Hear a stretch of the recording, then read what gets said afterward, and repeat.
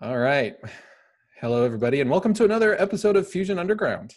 I'm your host, Manuel Ramirez, and here at the Fusion Underground, what we try to do is we try to make sense of the world by having principled discussions about such topics as entertainment, current events, politics, and culture. And our mission is really a simple one. Our mission is to try to educate people to become critical thinkers so they can live more empowered and happier lives. And I'm joined tonight by my co-host, my favorite, beauty and glory, Jason Moret. How are you doing, buddy? I'm great, brother. How are you? I'm doing well. I love that you put out there what our purpose is. That's your purpose. My purpose here is to have fun and poke you as much as I can. Well, I think we're going to have a lot of fun tonight. Good. I really do. So we got some interesting stuff on the docket. Just to let everybody know, thank you for everybody who's actually listening to the show. We've put it out there for a few people. This is still one of our dress rehearsals. Depending on how things go and how we, what we talk about tonight and kind of how we feel, I think we might be getting really, really close to launching the show. So we've got our website up and running. We've got our YouTube channel up and running now. We've got a BitChute channel. For those of you who know what that is, it's basically like a YouTube underground type of thing. So you can find us on BitChute. YouTube and BitChute, we're under Fusion Underground. We're also on Twitter, Fusion Under. It's just at Fusion Under. You can't have long Twitter handles on Twitter. So Thank you for the education, sir. So I had to shorten it down a little bit, and I was like playing with other things and other types of strings, and I was just like, this is just simple. Let's just go ahead and go with that. So we're up on Twitter now. Let's see. If you go to the website, fusionunderground.net, you'll be able to get all of the links to all of these things. BitChute, YouTube, all of that is right there off of the main page. Our page is really simple. We're not running articles or anything like that on the page. It's a very simple, there's only 2 pages on the entire website, the podcast page and then an about page. So we have some basic general questions and answers about what we are and what we're trying to accomplish here on Fusion Underground. But right on that front page, it's got all of the different links to our RSS feeds and everything else. So if you're interested in that, you can also catch the podcast on Anchor, Breaker, Spotify, Google Podcasts, and Radio Public. Again, all those feeds are right there off the main page. You can contact us, send us an email at contact@fusionunderground.net. So we'll get that right away. If you have any comments or questions or anything like that you want to pose to the show, feel free to drop us an email or find us on Twitter and be able to get in touch with us that way. On today's agenda, so the main topic that I have today is I want to talk about decision making. How do we make decisions, and how does the media influence our decisions? And should the media influence our decisions? So we're going to unpack that tonight on the show. I have a short answer to that. First, probably cut it all out. My wife tells me. She tells you how it's going to be, and you just do that. She makes the decision, and I have the option to say yes, ma'am, or yes, ma'am. Well, that's fair. that is totally fair.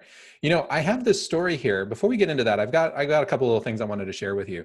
I thought this was pretty darn amazing. We've got, the entire world is in the grips of the coronavirus, right? And there's in the media, it was being talked about how the coronavirus came from China and Asian flu and yada, yada, right? Well, nature is not done yet with kicking us in the pants from Asia. There's this new thing that has been going around, and it actually started up in the Pacific Northwest, up in Washington State. And it's taking the Twitter sphere by storm right now. It's called a murder hornet. A murder hornet. Wait. Really? Yes, a murder hornet. Okay, now that's better than a murder wasp. Okay, now let me read to you the first paragraph of this article. This was in the New York Times. It just came out today, as a matter of fact. So this is cutting edge news on the Fusion Underground. So this is the first paragraph, and I think you'll get a kick out of this. It says, Ted McFall had never seen anything like it. As he pulled his truck up to check on a group of hives near Custer, Washington in November, he could spot from the window a mess of bee carcasses on the ground. As he looked closer, he saw a pile of dead members of the colony in front of a hive and more carnage inside. Thousands and thousands of bees with their heads torn from their bodies and no sign of a culprit. That's the first paragraph. This is out of a news article. This is not a Stephen King book, right? Yes. Because I'm telling you right now, this would give the birds a run for their money. Now wait, did it say the bees' heads have been torn from their body? Yes. Murder hornet. Wait. They have these gigantic mandibles that pierce through. This one guy, this guy who was investigating, trying to find the hive of these murder hornets, he was actually wearing a beekeeper outfit, right? And the hornets were stabbing him through the fabric of the protective gear, through his sweatpants, and drawing blood off of his legs. And they inject venom, so these suckers also have venom. And they have been known to kill humans. These are murder hornets. They're murder hornet. That's. Yes. I'm speechless. I'm dumbfounded. I want one. You want one? I want a handful of them to keep my neighbors away. Well, what's crazy about this, okay, is the article tries to describe what these murder hornets look like, right? And they describe it as having these sloped eyes like Spider-Man, these black and yellow stripes like a tiger, and wings like a dragonfly. And I'm like, okay, wait a minute. So God decided to mash up a superhero, a tiger, and a dragon, and slam that into a 2-inch size hornet that we now call a murder hornet that rips heads off of bees. I gotta tell you, this sucker doesn't mess around, man. This sounds like something made up by a bunch of my gaming buddies. You know, I want to play this, you know, the perfect mash of a death machine, but to balance that merit, I have to take the flaw of being itty bitty. Murder hornet. That's ridiculous. So okay. This is actually going on in the Pacific Northwest. So up I'm near sure Washington State. Yeah, in Washington State, up there in the Washington State area. All right, I'm gonna put that down. That's reason number 174. Looks like not to live in the Pacific Northwest. Yeah. So, thank you. There you go. I got another one. Yeah, you're welcome. So I want to ask you how you know, we're all kind of quarantined right now, and I take it you're still in quarantine, right? Yeah, I'm home. Self-imposed isolation, which I know is driving you absolutely nuts. Yeah, for someone like me, that's murder. Okay, well, hornet. Hornet. So, you know, in Oregon of all places, I don't know, maybe it doesn't surprise me. I would have expected to see something like this out of Vegas, but Oregon, a local strip club there has decided to have to change its business model and is now doing drive-through strip clubbing, drive-through strip clubs. Yeah. So I'm curious, you know, how badly does one need to go to the strip club? Don't ask questions to which my answers may scare you. We've talked about this before. This is a clip from just a shot of the article here, a picture of the article. It's in good taste. She's not naked or anything like that, but you'll see she's in the middle of this, I don't know, area, and you've got this gated area. There's a tent. You can see how there's this tent, and you can see off to the side there are women who are dancing on these poles, and there's a car behind her, and so the cars just kind of drive through here. So is this like a 2-for-1 minimum? I mean, are we drinking and driving here? What's happening? I mean, she's got a mask, so she's protected. Why are you like in the camera? I'm really trying to understand. I love this picture. She's actually like leaning over the barricade, and the dude's giving given $1. It looks like he's even wearing a glove or something. He's got a glove, and she's got a bucket. Apparently, that's her tip That's bucket. her tip bucket, right? Or she's not allowed to go to the bathroom. No bathroom breaks. Right. And here's another shot through a stripper on a pole to another stripper on a pole in the cart. You know, they're all fully clothed. I don't understand. I just really don't understand what's happening. No, here. I mean, they're. I don't necessarily think that's really. I don't know. I'm really trying to wrap my head around. I could actually see driving through that. No, and really? and here's why.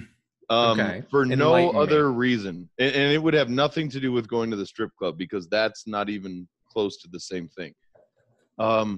It would almost be one of those things like, holy crap, I did it. You know, it'd be like 10 years from ago, dude, you remember back when the Kung Flu was through and we were all doing the isolation thing, and we all loaded up all the guys in the car and we drove through the strip club? That was like Friday the 13th type stuff. But you know, they can't get any lap dances, right? No. They're not getting any lap dances. They're not. I don't even know how. I guess you just keep driving around in a circle. It's kind of like going to look at Christmas lights. It's kind of what it is. You put your face up to the glass. Ooh, look at, and it's twinkling, and then I think this one moves with the music. That's very surreal. I can't believe anything out there is like. No, at this point, I can believe just about anything. People are desperate to trying to cling to anything they can right now. Yeah, people are desperate. I'm glad you brought that up, because there are high schools all over the country are not graduating. We're right at the end of the semester, right at a time when high schoolers should be graduating. I'm not saying that they should turn into strippers, but several people have mentioned as a way to hold a graduation for these graduating seniors, because, and I get it, right? You have a lot of schools, high schools across the country, excuse me, have canceled all their graduation, and it's high school. It's kind of this big ceremony. And for some kids, it's going to be probably the biggest ceremony of their lives. Just about all of them, it's probably the biggest ceremony up until this point, right? And now they don't get to don the cap and gown, and they don't get to walk across the stage and get their high school diploma. And several people that I talked to on social media, friends of mine and such, have been proposing this idea. So for those in Arizona, down in the valley anyway, a lot of the high schools will graduate. They hold all their graduation ceremonies at the large stadium where the Cardinals play, and they kind of rotate them every couple of hours. They'll do another school, and they, schools all around the valley are going through there. And so the idea is, well, the stadium has gigantic parking lots.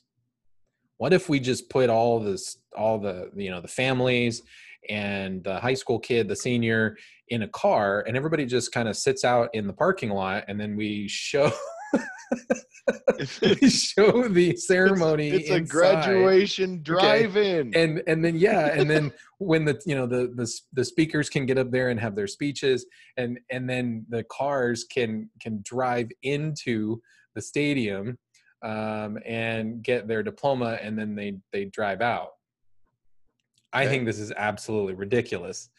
This is not an actual idea that anybody is floating that could actually organize something like this. Again, this is people that I know who are talking about this on social media because they really want these kids to have a graduation ceremony. Now, from my perspective, it's kind of like, well, that's a bit ridiculous. Like, the idea for me is you put the cap and gown on.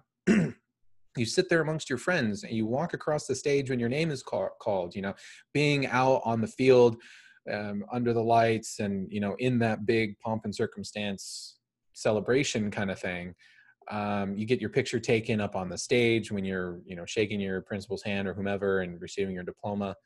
Can you imagine at your graduation, you sitting in a car and you got a picture of you in the car and somebody's handing you a diploma through the window of your car? No, I can't. But then again, I couldn't imagine. I couldn't imagine anything like this happening anyway. You really want to take a look at it. We've got kids who aren't going to graduate. or aren't graduating at all, or aren't going to have any ceremony at all. What do you do? I mean, kudos to some of these guys coming up with something. What that I don't know. I mean, didn't West Point just do their graduation and they Air had Force the whole, Academy. yeah, or excuse me. Yeah. They figured it out, and they're getting trashed for it, but they figured it out. They didn't sit in cars. No, No. we're talking Phoenix here. Okay, we're talking Yeah. Phoenix. It's already 100 degrees, and you know these ceremonies are like 2 hours long on average. You know, thinking about the idea of a bunch of family members sitting in a car like they're in a drive-in in 100-degree weather, right? Think about all the hoopties that are out in the parking lot, because not all these kids are Well, from, you know. and let's just be honest. You get that many family members and that many people out in the parking lot. I mean, I've been tailgating before, and that's a mess. But at least we're all there for the same team. You know, they're gonna be crazy people. You get too close to my grandma, bam! Next thing you know, there's fights breaking out because everybody's worried about how close they are and not too close, and then they're hot and they want to open the windows. And some other, you know, social justice police person's coming up, knocking on them with a mask, saying, "You need to close your window up because you're letting all your germs out in the." Dude, that's a hot mess. It's a mess waiting to happen. Well, and I was thinking about, like, if that were me in high school, right? I have this big Mexican family, and I can imagine all of my family trying to pile into one car, and they would get there, and then of course my uncle would probably have a grill, and my other uncle would probably have a chest, an ice chest or whatever, and there would be drinking, and there'd basically be tailgating for the entire time. And then it's going to get time for me to like drive in to receive my diploma, and I'm all stressed out because now my family has to put all the stuff back in the car, and I don't know if they're going to make it in time. And you know, you got one uncle falling on top of another person, and cousin won't. Where did cousin Julio go? And he's all lost over there, and got to wrangle all these people together and cram them all in the car, you know, so that we can just drive on. We're holding people up now. We got to go. Let's move here. You know, I just can't hear the announcer because everybody's honking at you. You know, get that low rider moving, man. I can see that actually. That's just not. No, that's just. That's not just going to work. Bad idea. That's just a bad idea. That's just a bad idea all the way around. I'm sorry. That's just a bad idea. All right. Well, at least somebody had an idea. You got to be such a negative Nancy all the time. Negative Nancy all the time. All right. So I got another little video here that I wanted to play for you. All right. So I got to get it set up here. I got to find that right spot. But you know, the last one we did was actually pretty funny, and you enjoyed that, and I kind of liked watching you crack up about it. So watching me laugh about the porcupine. Yeah, about the porcupine. Yeah. So let's. I don't know if you can hear that. Can you hear that? No, sir. Neither can anybody else. Let me do this one then. We are so very technical here at the Fusion Underground, aren't we? Yeah. All right, let me try this one. Police in New Orleans clearing out Bourbon Street, breaking developments in the coronavirus pandemic. Look, I can understand it both ways. I understand it, but everybody act like the coronavirus is just so much of a big deal. Everybody scared and everything. I'm just saying, I played a hell of a joke on these people at work. Yeah. Look, I locked the door from the outside. They was in there having lunch. I walked in the room. I said, achoo. You should have seen them in there running, trying to get out the windows out of that thing. I said, hold up. Wait a minute. Something ain't right. They was in there sweating like a snowman in hell. Look, I just can't wait till you get back to the days where you can stick your in somebody's ass and not have to wash your hands afterwards. You know, now you gotta go ahead and drink a whole bottle of sanitizer before you do anything. The coronavirus is not that damn serious, y'all. Hey, don't do that. Apologize, man. I'm sorry. Don't do that.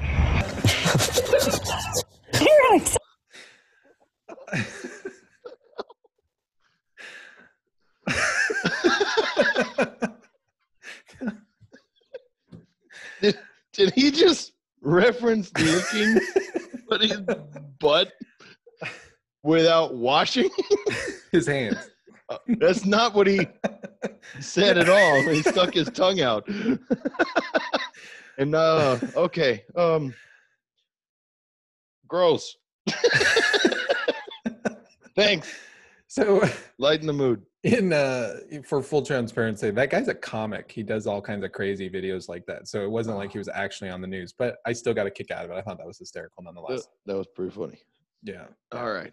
All right. So I wanted to get into this topic of how we make decisions, right? And when that video kind of pokes fun at this, right? Because that video is kind of catching wind on the whole hysteria related to COVID. And it's not my intention to debate whether or not COVID is a hoax or, are the numbers inflated and are all these conspiracy theories. It's not really why I want to talk about this particular topic of COVID, but really I want to focus more on how we make decisions. And because I think what ends up happening is the way media gets crafted, the way you have journalists and media sources, they write specific, whether it's news articles or they're producing clips that are going on television, they do so in a way that affects how people end up making decisions, and they play off of certain fears. I mean, in marketing and advertising, right? We talk about our students in business schools and taking marketing and advertising classes. They get to learn all about fear, uncertainty, and doubt in order to move a product, or the fear of missing out, for example. Well, media is no different. They're trying to make revenue. They do want to make profit. Journalists do want to get paid. Corporations own media sources, so there is incentive to drive viewership and drive readership to websites, etc. And so what do you think about this whole concept of does the media create things and manipulate the way people make decisions that are affecting themselves and them in daily life? I mean, you run to the store and I still can't buy toilet paper anywhere near me. Oh, I can get toilet paper, but I'm not telling you where. It's my stash. Media is sales. I'm in sales. And I can tell you that life is sales, no matter what. You're being sold something by just about everyone you meet. And it's not malicious by any means. And any salesman knows that you ride the emotional wave.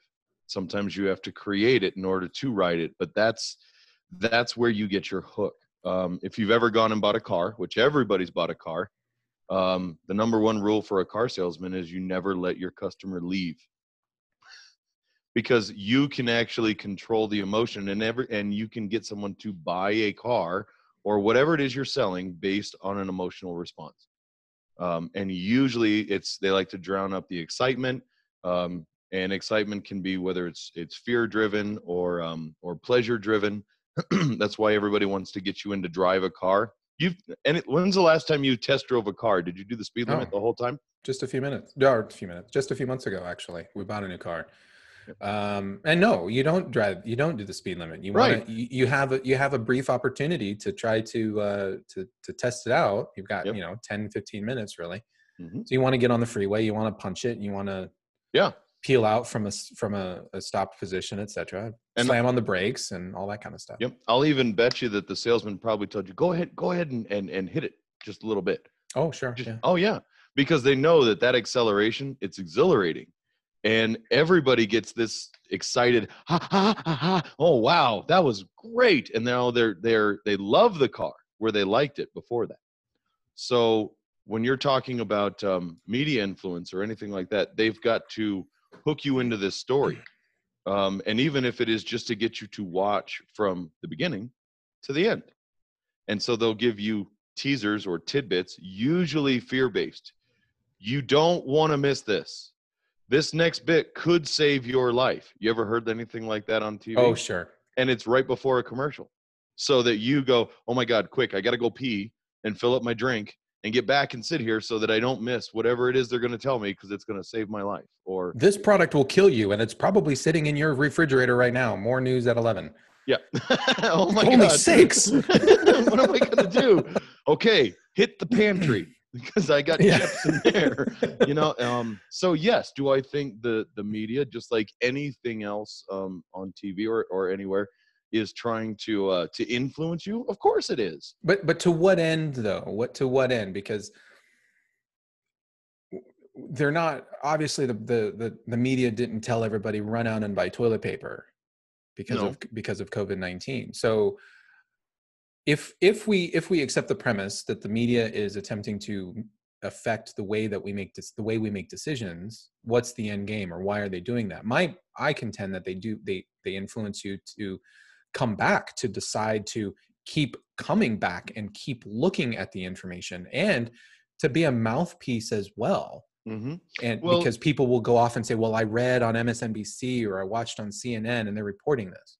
Mm-hmm. If you have nowhere else to go to get the information that's going to lead, direct, guide, and ultimately save your life, then you're a slave to that medium, whatever it is. You're going to come back, whether it's later today, you're going to come back again tomorrow. I get my news from, like you said, MSNBC, CNN, Fox, whoever it is. You're going to become what they call a loyal listener or a loyal viewer. And so, yes, that's how they make their money. Right. We talked about that before, knowing somebody's motivation. Let's be honest, media is a business. It is a business. There's very, very, very few true media outlets out there that are completely nonprofit. And even those need to get paid somehow to keep their operations going.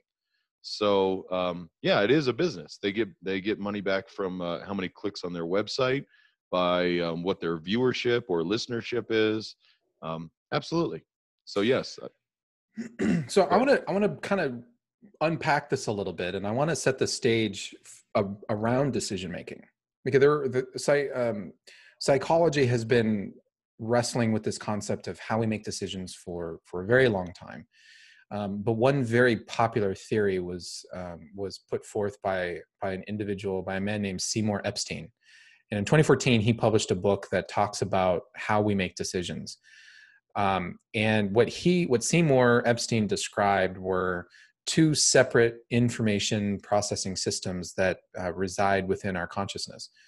And these things influence, these two separate information processing systems, they influence our thinking, our perspectives, our behavior, as well as our decision making. So these two separate systems, he referred to them as analytical rational and intuitive experiential. And so the analytical rational side of us, we look for things like fact-based data, fact-based information, data, hardcore evidence, right? Black and white, those types of things. The analytical rational system is very logical, and it's very slow, and it's very deliberate. While the intuitive experiential system is often driven by high levels of emotion, it's very fast, it's very automatic. And so what Epstein argued, was that all people have this dual bidirectional processing system within them. And so on one hand, you have the intuitive experiential system, which has often been linked by psychologists to business innovation and creativity, while the analytical rational side has been more associated with performance and expertise and trying to eke out efficiencies.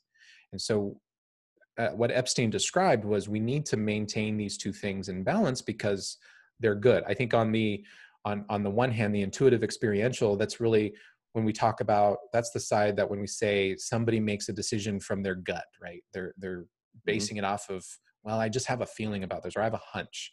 That's what they're really basing that off of. And that side can be very attractive because it's very emotionally driven. And yet when we're faced with a gut making decision, we can typically make those decisions very, very quickly. When we're balancing data, like balancing our checkbook and understanding how much money we're going to have and how much money do I need to spend, now that's the analytical rational side of things. And then our decision making from that tends to be a little bit slower and a little bit more logical based. So my argument is that journalists and media will use these kinds of things, whether they know they're doing it or not. I think they play into it very naturally. They'll use these two information processing systems to influence readers when they're actually consuming a media text. Go for it. No, I agree with you. And like you said, I think that's part of their natural process now.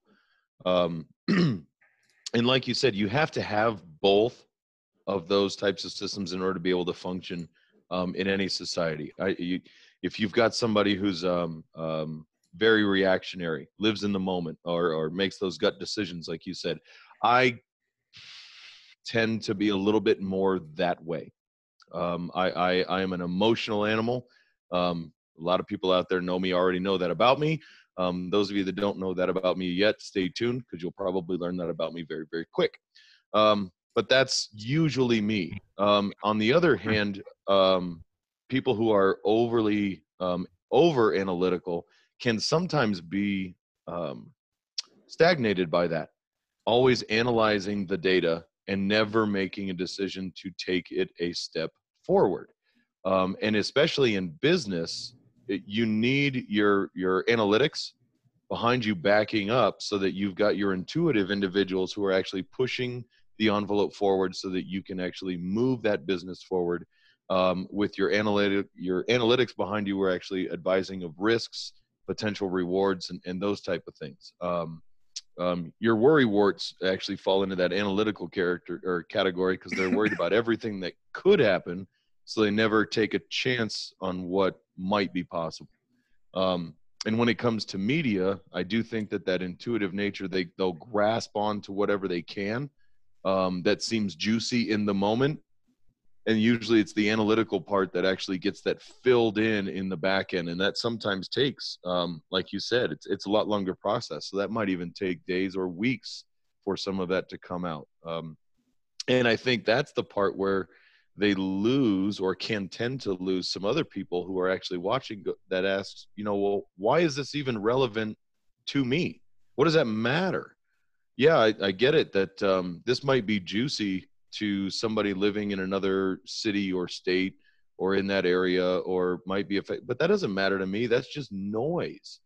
So I think with that analytical perspective, bringing it into, why is this relevant? And how could this affect my life? That's where those stories can actually become real news to everyone. So I'm sharing the screen here. So I've got, this was from a couple of years ago. So I know this isn't COVID-19 related, but bear with me. We'll kind of eventually circle back around to that. But I'm displaying this image.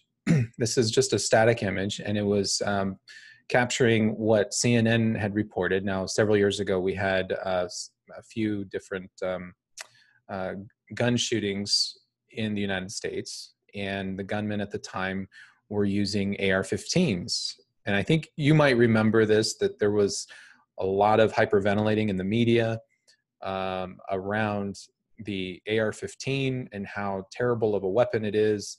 I know you enjoy firearms. I do too. You're No, not me. But look how this is written. Now, the reason why I'm bringing this up is I want to make a point here. This is something that, if you know anything, even just a bare amount, a little amount of information about firearms, then what the media reports in these next few examples that I want to show you, it's very easy for you to recognize and say, wait a minute, that isn't right. That's wrong. I recognize that.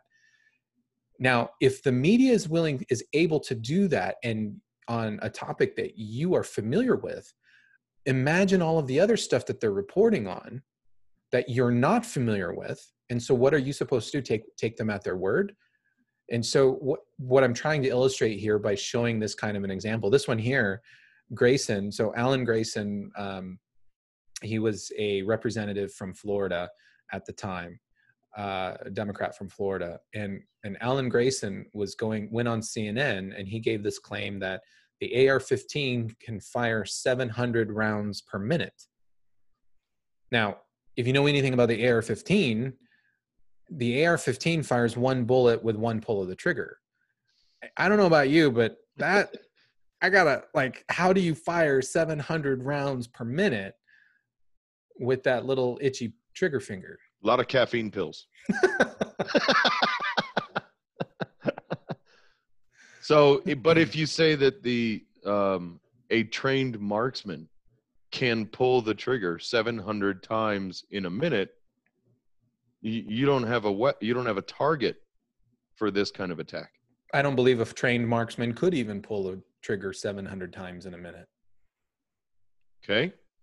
But the trained marksman is not what we're talking about. No, we're talking about the AR-15. We're talking about the AR-15. Right. You know, that sucker would probably melt. Here's a journalist. Well, it wouldn't melt. You'd have to have a magazine 700 rounds long, which good luck with that. A gigantic drone or something. We'll get into that. But here's another tidbit. This was a journalist. His name is Gersh Kuntzman. He went Kuntzman. I don't know. He went and shot an AR-15 at a range, and when he finished shooting the AR-15, he claimed that he suffered PTSD because the AR-15 was such a ferocious weapon that it terrified him beyond all doubt. And he was now, why is that funny? Why is that funny? Because so I know why it's funny. No, why is that funny? I'm so sorry. And in all honesty, genuinely, to anyone out there listening who has PTSD, I am not amused by PTSD at all, or how it affects people. The idea that some guy got PTSD from shooting a firearm, I don't care if it's an AR-15, I don't care what it is, at a range, is ludicrous. And really kind of sad. I really do. I want to just reach out and pet poor Gersh's head and say, "Bless your poor little heart," because that's insane. And for anybody who has not fired an AR-15, Well, no, you know what? I'm sorry. I'm going to get a little upset here for a minute, because how dare that guy? How dare that guy? How absolutely insulting and offensive to anyone who truly does have PTSD. How about some of our soldiers who came back from war, who actually had to use an AR-15 for real purposes? And you're going to tell me, Gersh, out on your range, out there with your 50 people and your production team and whoever else, and your really pretty little earmuffs that you got to have on and shoot at a target, which was just a couple rings down range, that I'm sure you probably shot maybe 15 rounds through, and you're going to have PTSD, and I'm supposed to feel something for you? Blow it out your bum, sir. Sorry, I'm off my rant for a minute. That just well. How about this particular one? Well, one second. The reason why I find that claim very ridiculous is that anybody who's ever fired anything like an AR-15, you know, the ammunition is just not that explosive, and there's very little kickback to it. So, no, and anybody who's actually been out there knows better. It's not a terrifying experience, and no. I mean, if he okay, let's take him at his word and say that he was terrified after pulling the trigger a few times. Okay, well, I think that says more about him than it does about the firearm itself. Yeah, that's what I was getting at. So here's another one. This was pushed out by ABC 13 in Houston. I'll give you a second to read this particular clip. A bazooka was among weapons found during a raid at a luxury condo near downtown Houston. That looks like a shotgun to me. Yeah.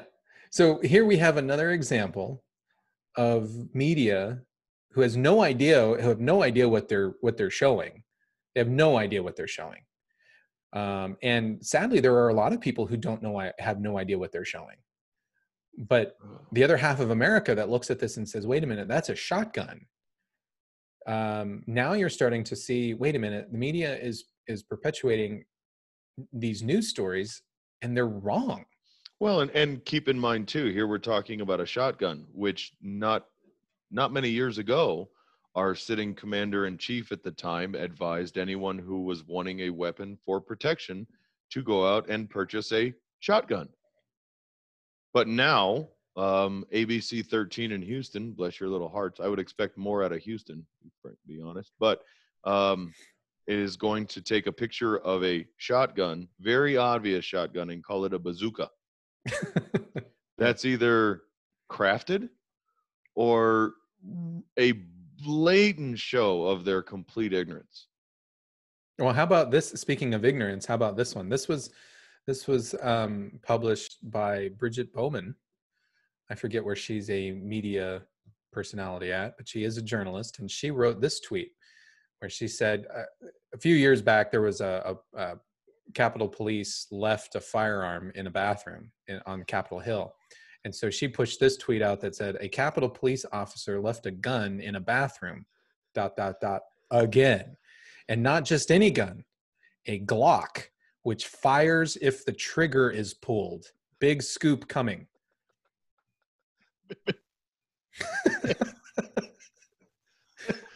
So I wonder if she means that the big scoop is the fact that a gun actually does fire when the trigger is pulled, or there's more to the story.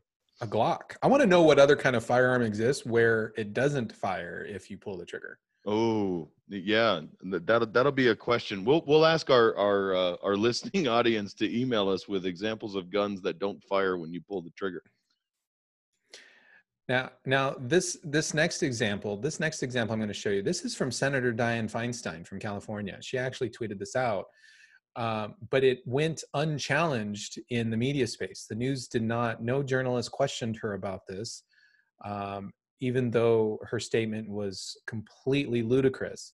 So Senator Feinstein pointed out, she said, a handgun wound is simply a stabbing with a bullet. It goes in like a nail. With the high velocity rounds of the AR-15, it's as if you shot somebody with a Coke can. Bless her heart. Right? It's Okay. simply a stabbing. So I can shoot you, in other words. Yeah. I can shoot you with my 9mm, and don't worry about it, Jason. It's simply a stabbing. It's just a stabbing, like a nail gun. Like a nail gun. Which they have not confiscated our nail guns yet. Correct. Thank God. But maybe they should. We can still build houses because they haven't been confiscated. But I tell you what, I want an AR-15 that shoots Coke cans. Coke cans? Yeah. I want that. Diet Coke. It'll It'll be my caffeine or my calorie friendly caliber. Okay. My favorite journalist who has no idea what they're talking about. Now this tweet came out a couple of years ago during the Ferguson fiasco. And Ryan J. Riley, bless his heart, look what he tweeted out. He tweeted a picture and he said, I believe these are rubber bullets. Can anyone confirm? Hashtag Ferguson. That's a joke. That's got to be a joke. I mean, come on. He got destroyed. No. He got destroyed. Okay, for our listening audience right now, I have to make sure that you can understand why I don't believe any of this. Okay, you're talking about the little orange foamy earplugs that you put in your ear. You squish with your fingers and you stick them in your ear, and then you can't hear anything. There's 3 of them on the asphalt. And they're plain as day. Stop. My 4-year-old could look at those and know that those are earplugs. If RJ Riley really, no, there's no way. I know you can't. You can't accept it. You cannot accept it. It's cognitive dissonance for you to even think it's real. Are you telling me that he actually was questioned and this thread goes on and he really did believe? Oh, yeah. He left it up there for quite a while. He had no idea what they were. Ladies and gentlemen, these are the people that are advising you about the news. Yes. Again, when you know it's wrong, what's stopping these people? They're not checking any of their sources. So here's something that the USA Today came out with. They actually published this image.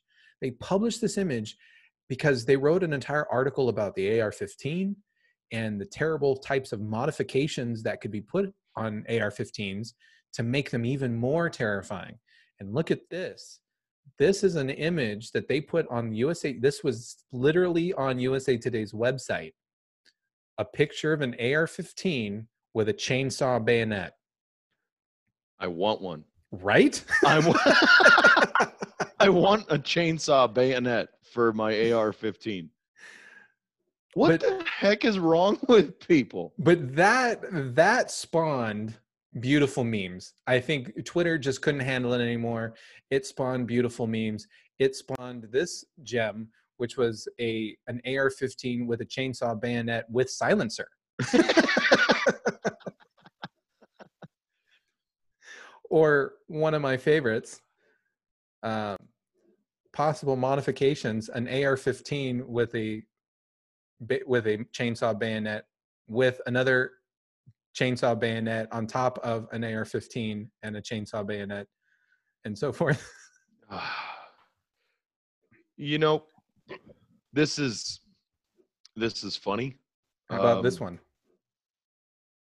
The Kaepernick bipod. The Kaepernick take a knee bipod for your AR-15. For your AR-15. I got a few other ones here. This one, I like this one. This one was, I thought this one was pretty clever. This one here, which is an AR-15 holding an AR-15 holding an AR-15 holding a chainsaw bayonet. This is, or this one. This one was a clever one. An AR-15 with an AR-15 rifle scope and an AR-15 bayonet firing AR-15 assault rifle bullets. They should be Coke cans. And we have an AR-15 with a great white shark bayonet. And we have an AR-15 with a great shark bayonet shooting a laser. They're sharks with laser beams attached to their friggin' heads. Yeah, I got.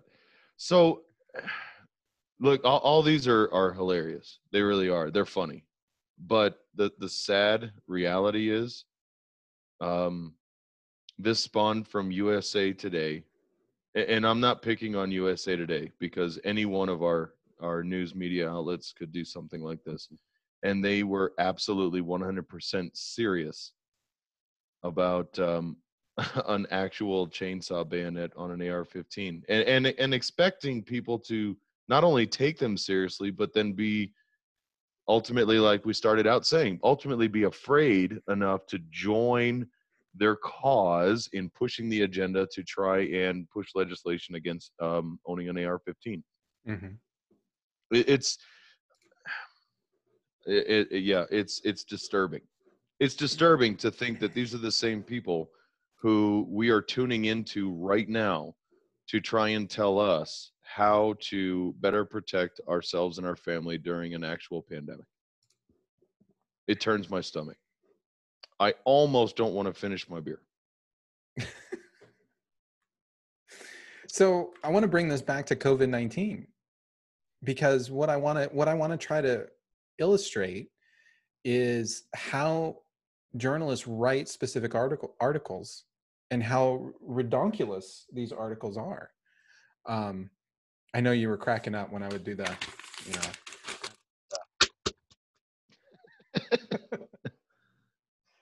I actually wish I had this printed out so I could do this. So this is an article that was written by CNN, by CNN.com. And the title of the article, and I want to get your takeaway. What do you think about the title of this article? How does this article make you feel? Or what do you think is the type of response that Angela Dewan of CNN is trying to conjure up in readers? The article is "Lifting Lockdown Safely Relies on Effective Testing. Germany surges ahead, but U.S. states are flying blind." How are we flying blind? What does Germany have that we don't? Well, she's obviously gonna dive into that.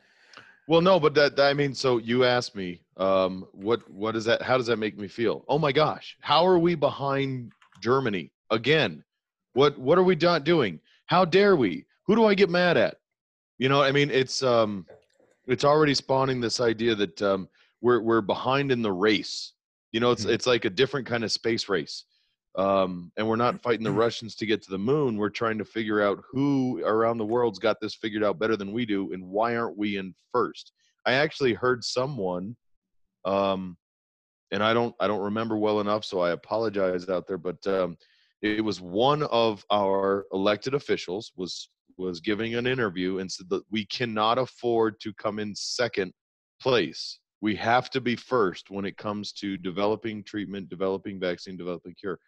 And I thought that was an interesting choice of words when we were talking about it. It's instead of actually focusing on getting it because we need it, it's almost the competition.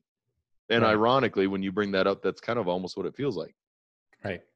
Well, she goes on in her article. She says, as governments around the world begin easing their lockdowns and as new infections are inevitable, they will get another chance to get their responses right, meaning these governments are going to get a second chance to be right about how they tackle COVID-19. She says, many are embracing that second chance, but some US states are not. That's it. But some US states are not. She doesn't go into describing why she came to that conclusion. She doesn't offer any supporting evidence. It's but some states are not, period. That's it. So that's useless information. It's not even information. It's not even It's not information. even there's no factual information. There's nothing leading that does the American people nothing positive. It does not give me, as an average citizen, any kind of insight into anything whatsoever. Other than maybe that someone has some idea of some information somewhere that I don't. Right. So stay tuned. More Right. to come. Well, and I like this particular line. She's got a section in the article that says US misses testing mark, or US misses testing benchmark, in parentheses, but so does the UK. So she's calling out the United States is screwing up. That's the assertion here. But then in parentheses she says, but so does the UK. And she goes on and she writes, the way some leaders talk about the level of testing can be confusing. President Trump had claimed that the US had carried out the most tests in the world. And while that may be true per capita, it's not leading. So what she does is she says what Trump has said, meaning we're leading the world in testing. And even says, while that may be true, it's not good enough for her because it doesn't meet the right definition that she is using and other people like her are using. Well, but it doesn't lay out what that is either. She goes on a little bit more, but it's the way that's the introductory paragraph to this particular section. She's calling out the line of, well, President Trump is the assertion is, well, he's lying, but not really. We're doing really good, but not really good enough. Not really good enough. Okay. Right? So that's the takeaway from this particular thing. So she goes on, she says, while it's useful to look at how widely a country is testing per capita, the WHO says there is a better benchmark to measure whether a country is testing adequately. Dr. Mike Ryan, executive director of the WHO's Health Emergencies Program, said recently that a good benchmark is to have at least 10 negative cases for every 1 positive case confirmed. That means if a state or country carries out testing and comes back with positive cases of around 9% or under, then it's likely that it is doing well. The US has a positive result rate of 18.8%, going by the COVID tracking project's figures cited by JHU. So what she's essentially saying is, we are testing, and all of the people that we are testing, almost 20% of the people that we are testing are coming back positive. But somehow that is an incorrect way of testing for her. Well, and it almost makes it sound like we should just be blanket testing the entire country, which, you know what, that's an approach. But let's look at just the population of the United States versus many other countries in the world. And I'm not going to pick on anyone in particular, but we have a very high population density. I don't believe that there's that many tests in existence in the world to try and even do that. So if she's trying to make the case that we need to just blanket test everybody until we get this 10 or negative cases for every 1 positive, is I believe is what you said, back. Yeah. The only way to do that would be to literally send, you would have to actually send a home test kit, like a home EPT for everybody for COVID, in the mail. Everybody in the household would have to swab their own selves. Hopefully they do it correctly, and then send it back.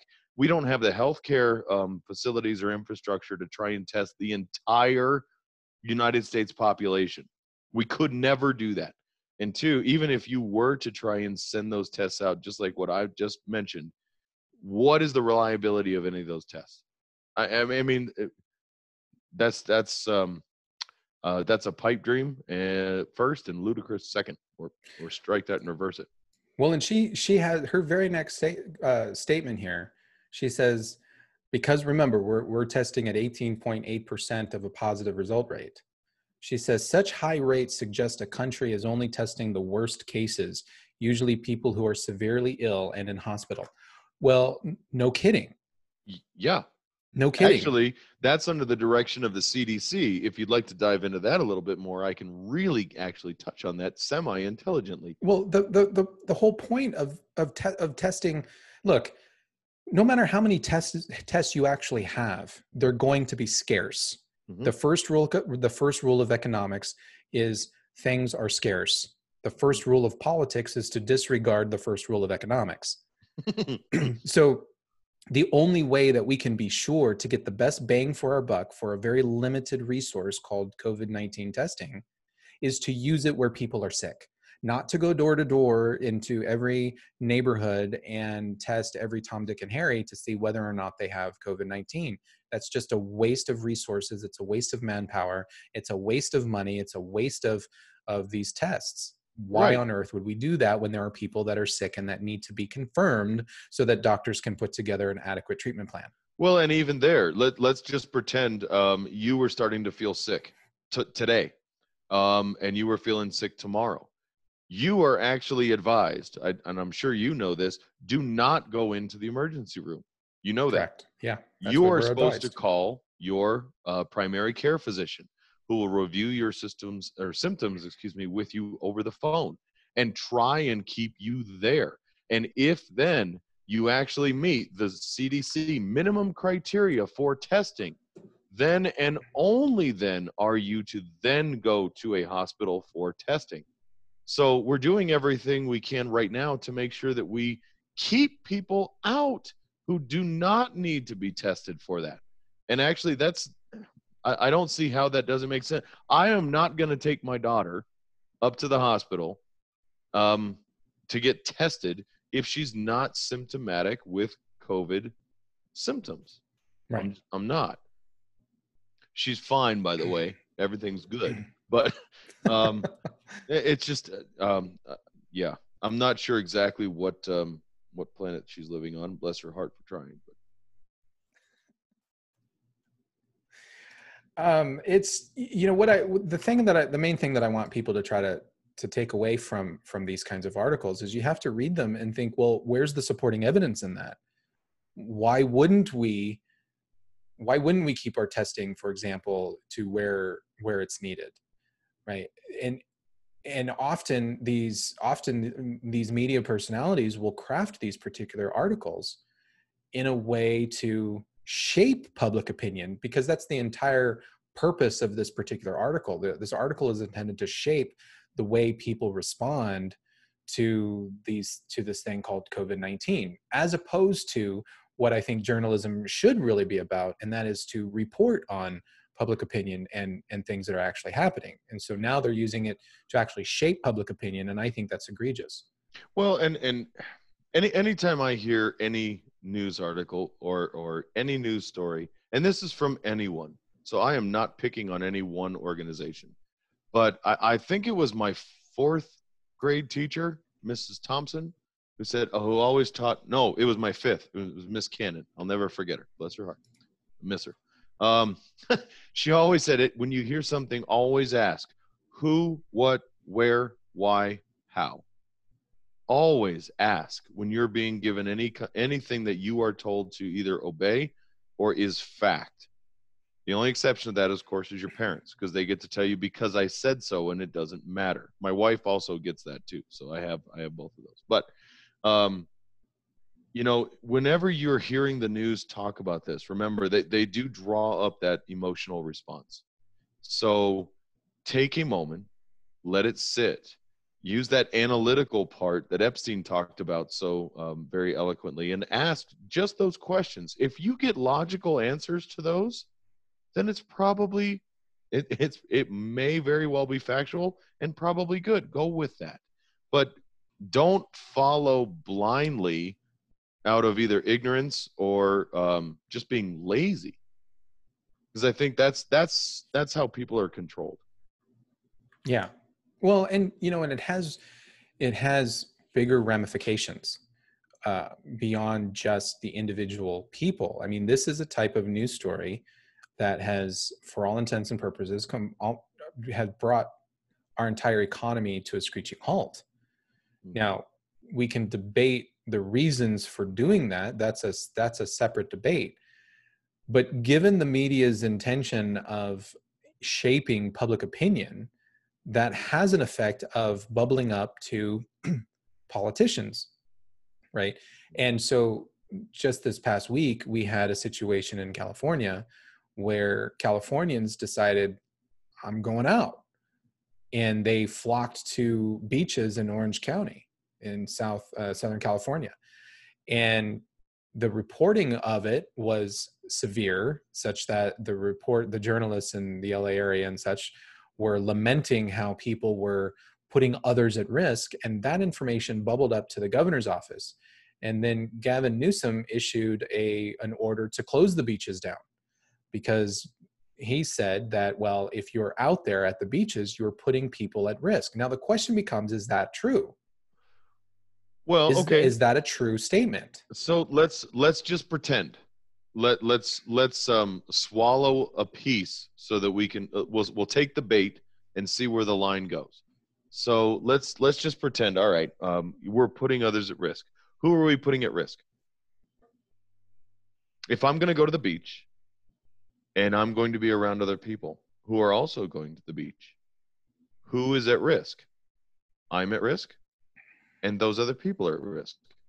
So that's essentially a choice that I am making, and I am doing that for myself. Now, hopefully I'm single, and I'm doing that on my own, and I'm not bringing anybody else along with me who may be at high risk for fatal infection. But that's a risk we may be taking if that were true. But then so are the other people who are also going, but they're doing that out of their, that's an informed choice at that point. And how is that any different than, I don't know, going to work when you have a cold? Right. Well, so the question that I had was, well, is it really true? Are people really being put at risk if we're going outside? In fact, just today, there were more protests. Yesterday and today, there were more protests in Southern California, where people were flocking to and just piling into streets. I mean, like by mobs. I mean, just mobs and mobs of people piling into streets. The military has been doing flyovers of various cities. They did a flyover yesterday of the valley. Like 15 planes flew over the entire valley along a predefined route in honor of the first responders for COVID-19.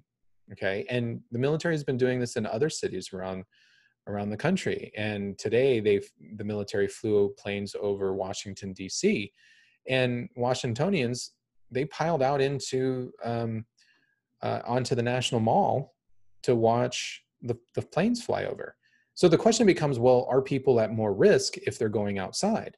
Now, Time here has an article talking about a study that was done to determine just how far and rampant a virus can spread. And what Time concluded, I shouldn't say what Time concluded, but what they reported on based on studies that have been done, is that viruses get transmitted, a virus transmission is worse indoors because it has a tendency to stay as an aerosol indoors longer, whereas outside, not only is the virus attacked by sunlight and UV radiation, et cetera, that can kill the virus itself, but when somebody sneezes or coughs outside, the variables in wind and air and humidity, et cetera, usually force those spit particles, if you will, those saliva particles and moisture particles that somebody emits, usually forces them right to the ground, and there's actually a reduced chance of contracting a virus if you're outside. That's correct. Yeah. And keep in mind too, the collective we're all advised to go outside, go hiking, go for walks, do all those things, because there's a high chance of depression and social isolation when being inside. And yes, and anybody who's got kids knows if you've got kids, you're going to get sick because they are going to infect everyone in the household. And for those of you who have school age kids, you know, you're you're going to probably get whatever it is twice because it'll make two circles around. So yeah, is that true? Are you really putting yourself and everyone else more at risk, or are people no longer able to control everybody because you are saying, nope, I've had enough, I'm going to do it anyway, and I'm making an informed choice? What happened to my body, my choice? Oh wait, that doesn't work for this. I don't know. No, that doesn't work for this. Well, and you have people now that are filing complaints against their neighbors. You have people that are literally calling the police to report their neighbors leaving their homes because they feel compelled to. They feel compelled to because they've read our news articles, they've watched the news, they've heard that this virus is hyper contagious and is absolutely deadly. Even though the CDC and the WHO have reported and said the vast majority of people who contract the disease, which amounts to almost 90% of people who contract the disease, have little to no symptoms, have very mild symptoms, and do recover. So when you have the vast majority of people who contract the disease and they do recover, but that information does not get reported. What gets reported are the deaths. Mm-hmm. And even the CDC and the WHO show that only the critical, those who are critical patients and those who tend to have other underlying health complications are the ones that are dying. And yes, that's terrible. That's absolutely tragic. And we should protect those people as much as we possibly can. But in reality, the vast majority of people who contract the disease are not at that level of risk where they're going to die. Now, that might trigger some people, that might get some people angry, but you have to ask, why are you getting angry at that?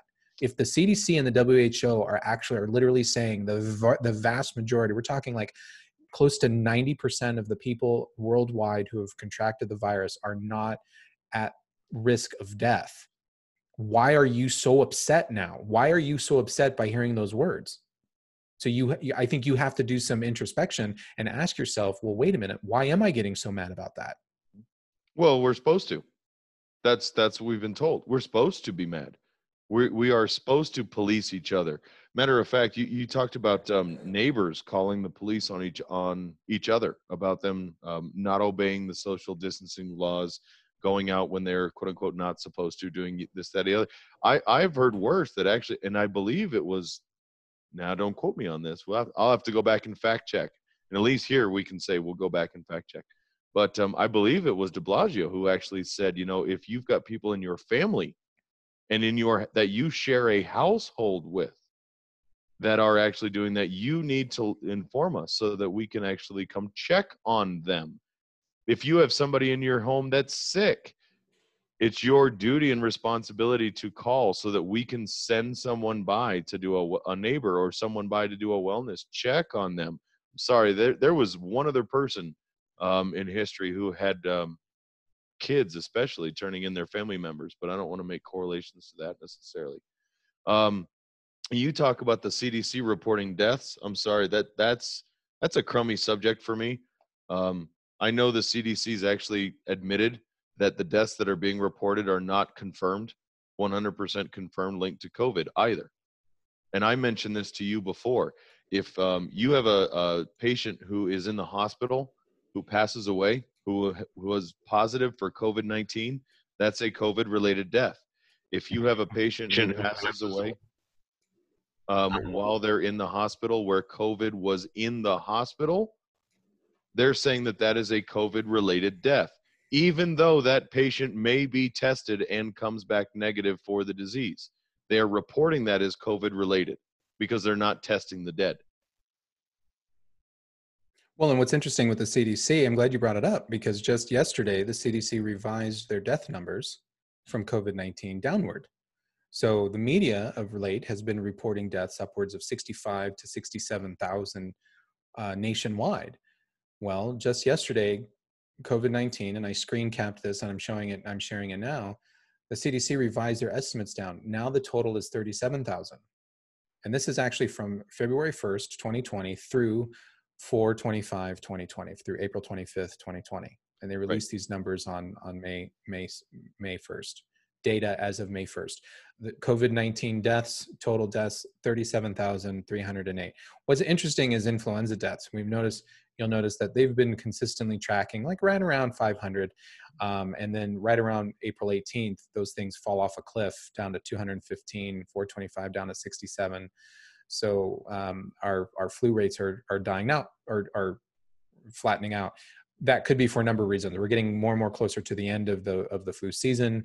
It could be the fact that, yes, a lot of people have been staying indoors, so maybe fewer and fewer people are contracting the disease, et cetera, et cetera. Who knows? Maybe people in their panic of didn't want to come down with both COVID-19 and flu, so maybe more people ran and got a flu shot, and people that were at risk for maybe getting the flu were able to protect themselves and not get it, et cetera. But the COVID deaths are kind of plateauing. But again, the media is not going back and correcting this. Mm-hmm. And yet people are still perpetuating the idea that deaths are above 65,000 total US Americans. I mean, and don't get me wrong, even one American is one too many. But what this is telling me is that this is less than 0.5% of the US total population, of a country of 328 million people. It's less than 0.5%. And yet we're shutting our entire economy down over this. Well, and keep in mind one thing too, because I'm going to challenge you on your data recap real quick. And I don't ever do this, so this is a rare moment for me. So ha ha ha. Sure. You have to actually, when you're looking at your influenza deaths, because this is something that the case was made very, very early on. Anybody who's at risk for influenza has a higher risk for COVID. So you have to add in your last column, which are deaths with pneumonia, influenza, and COVID-19. And those numbers, that's where you're getting your majority. Notice that a lot of those deaths that are associated also had flu. Yes, and this is a complete bunch. This is very difficult data for anybody to parse through, because you have three different things at play: the pneumonia, the influenza, or the COVID. And so that is a very difficult statistic, right? So that in and of itself. But we're still talking about, nowhere on here are we talking about 60,000 purely COVID related deaths, which has been Correct. What the number is. Right. So, and let's face it, the CDC also came out and said anybody who was suspected of having COVID, as you mentioned, I think earlier, if you were even suspected of having it, you were recorded as having COVID. I read a story today that somebody they watched their father fall to the ground. He died of a heart attack on the living room floor, and the death was ruled as a COVID-19 death. Yeah, correct. That's been happening since February. I know that for a fact.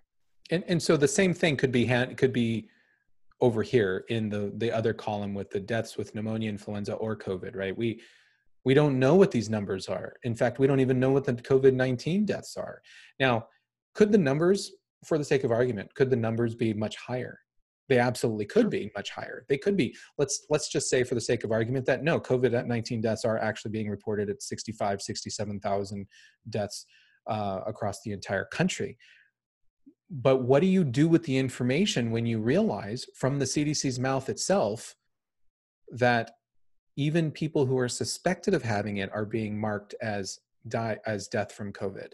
Right. That has to draw into your mind, wait a minute, that has to create some element of pause and confusion, because now the data is not good data. The data in and of itself is just junk. So even if we downgrade the number to 37,000, I can't even tell you if that is a legitimate number or not, because the data and the data reporting has been bunk this entire time.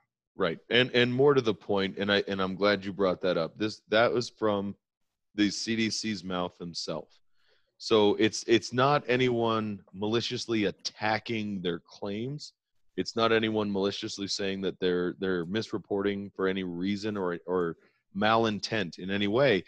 They are admitting that they do not, or their data is skewed. But keep in mind, they're the experts that are going to be able to advise you on what you need to do to save your life. and your family's life. And so your individual liberties and freedoms need to be set aside so that you can follow along with what they are telling us to do. Well, at least today.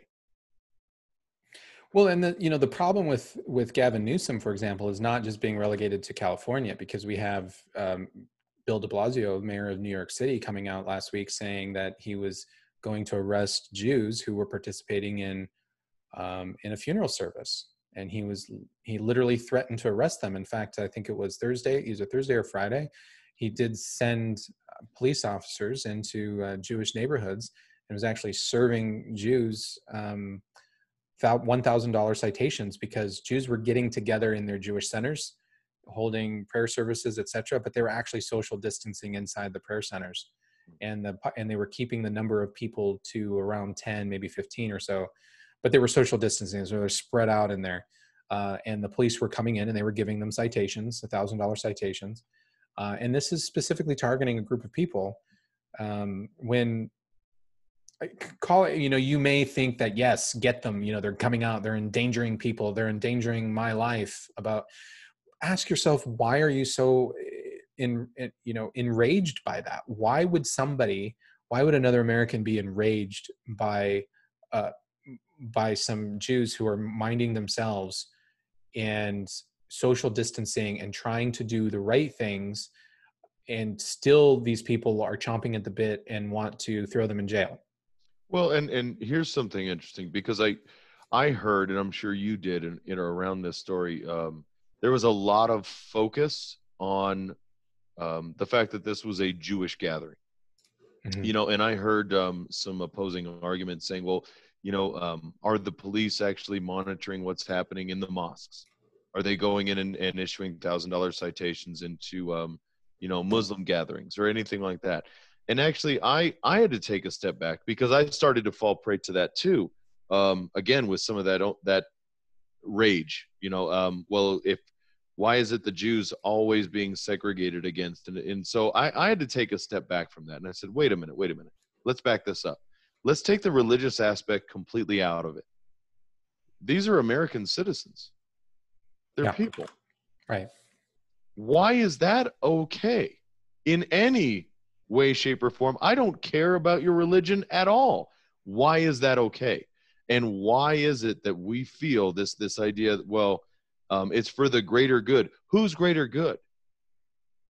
Whose greater good? I mean, that can happen to you. That can happen to me. That can happen to anyone. You know what? When are we publishing this? A couple days from now? Okay, good. My mom is coming up tomorrow with my grandfather. Guess what? They're older. Mm-hmm.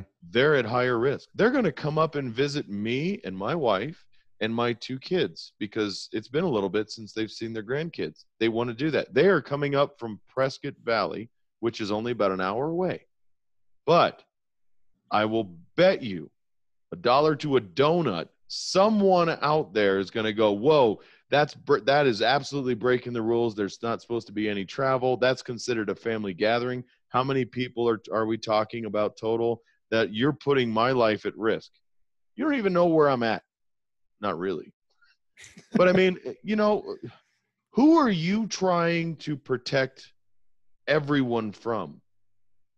And why is this become such a dog-eat-dog situation that we forget what it is to be citizens in the same country, to be neighbors, to be brothers, to be friends, to be coworkers, to actually live in the same place together, where we feel like we have to be enemies almost just out of sheer, and it is fear that is driving this.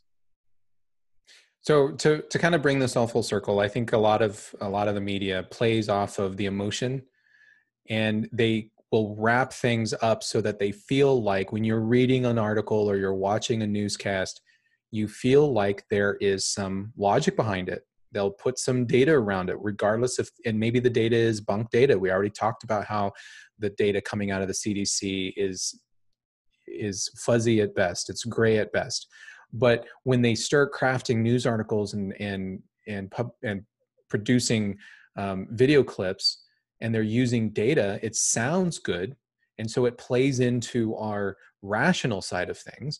And yet when the way they word things and they keep things very ambiguous and they don't offer any additional proof on certain things and they play off fears, well, that plays to the intuitive emotional side of things.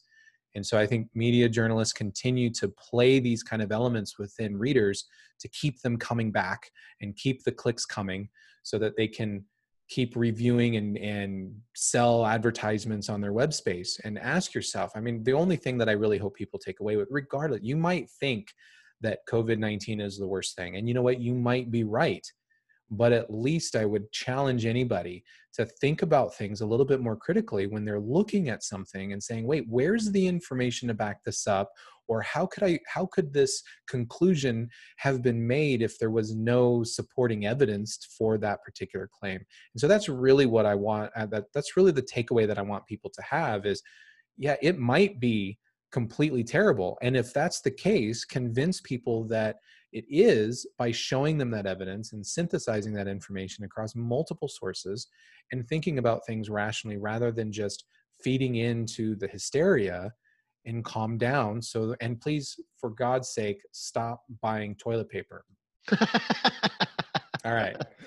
Yeah. And, you know, we talked a lot about COVID tonight, but in all actuality, we didn't talk about COVID at all. Because this isn't about the disease. This is really about hearing a story. And keep in mind, they do call news articles and news blogs stories because it is someone telling you a story. So what I guess to piggyback on that, I would challenge anyone out there, when you are hearing a story, if there is even a slight eye twitch that says, wait, what? And it causes you to think for a minute, hold on to that. Listen to it through, and then go back and ask those who, what, where, why, how questions, and gather that information and then move forward with it before you just swallow it whole. This is really more about, you know, who do you want to just follow along, or do you want to think for yourself? And be informed, but be aware of what you're being informed of. Excellent. Excellent. Well, I think we talked that one to death. So before we call it a day, I wanted to share just one last funny that I found. I think you'll get a kick out of it, and I think it'll just be a nice way to kind of wind down from a serious conversation about around having to deal with the media in and of itself. So let's have a little fun at the media's expense. So this is an actual news interview that occurred. This isn't just an actor or a comedian who's trying to be funny. I got a kick out of this one. I think you will too. My friend came to the door. She said, well, I was on the phone cooking me and my baby some breakfast. And she said, hey, something wrong. It's popping. I said, what? She said, yeah. I said, no. So the girl come downstairs. She come out her apartment with her baby with no shoes on. I said, oh, girl, it's cold outside. She said, something ain't right. I said, oh, man. She said, oh, man, the building is on fire. I said, no, what? I got my 3 kids and we bounced out. We ain't gonna be in no fire. Not today. Sir. I think I've actually seen that before. I love her so much. Well, that was true, but it sounded an awful lot like a story to me. The building was on fire. Wow. And we just lost listeners. Sorry about that. So yeah, this is going to go up on YouTube and up on the podcast RSS feeds tomorrow. So you'll be able to find it on YouTube, BitChute, Spotify, etc. Go to fusionunderground.net. You'll be able to find all of the links there. Like us, give us a comment. It's going to help promote the show and get it out there to more and more people, and share the links with everybody else. The email, the email address, you can send us an email at contact@fusionunderground.net. That's contact@fusionunderground.net. For Jason Moret, I'm Manuel Ramirez. Thanks for listening, everybody. Have a good night. Have a good night, all.